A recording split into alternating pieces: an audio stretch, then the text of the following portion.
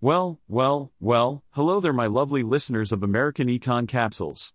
It's your favorite sarcastic and provocative economist, Peter, here to grace your eardrums with my oh-so-charming voice.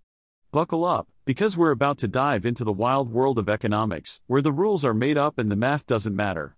Let's get started, shall we? In a shocking turn of events, the Securities and Exchange Commission, SEC, has actually decided to engage with asset managers regarding the potential approval of a Bitcoin exchange-traded fund, ETF. Yes, you heard that right, the SEC is thinking about allowing a Bitcoin ETF. I can already hear the screams of joy from crypto enthusiasts and the screams of horror from traditional finance folks. According to memos published this week, the SEC met with Grayscale, the company behind the Grayscale Bitcoin Trust, to discuss the conversion of their trust into an ETF. Now, for those of you who don't know, Grayscale has been trying to make this conversion for some time now, and the SEC has been standing in their way like a grumpy old man yelling at kids to get off his lawn. But Grayscale didn't back down. They challenged the SEC's decision in court and actually won. Bravo, Grayscale, bravo. But that's not all, folks. The SEC also had a little chitchat with representatives from BlackRock and the Nasdaq.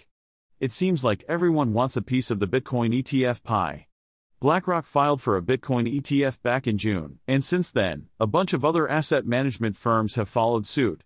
It's like a game of who can jump on the Bitcoin bandwagon the fastest. Now, I know what you're thinking. The SEC is notorious for dragging its feet when it comes to making decisions on crypto-related matters. And you're right, they have delayed decisions on several Bitcoin funds in recent months. But many industry experts are optimistic that the SEC will finally give the green light to crypto ETFs early next year. I mean, who doesn't want to invest in a volatile, speculative asset through an ETF? It's like a dream come true. But let's not forget about SEC Chair Gary Gensler. He's been quite the vocal critic of crypto, but he's also said that he would listen to his staff's input on a potential Bitcoin ETF. So, there's a glimmer of hope there. And to add to the drama, Grayscale has recently hired John Hoffman, a former Invesco ETF executive, as a managing director. Are they getting ready to launch the fund if it gets approved? It sure seems like it. And what do you know, all this talk of a potential Bitcoin ETF has actually boosted the price of Bitcoin. It was trading above $37,000 on Thursday, after falling to about $26,000 just a few months ago. It's amazing what a little bit of hope and speculation can do for a digital currency. So, there you have it, folks. The SEC is having meetings, asset managers are filing applications left and right, and the price of Bitcoin is soaring. It's like a crypto soap opera, and we're all just waiting to see what happens next. Will the SEC finally give in to the demands of the crypto community? Will we see a Bitcoin ETF in the near future?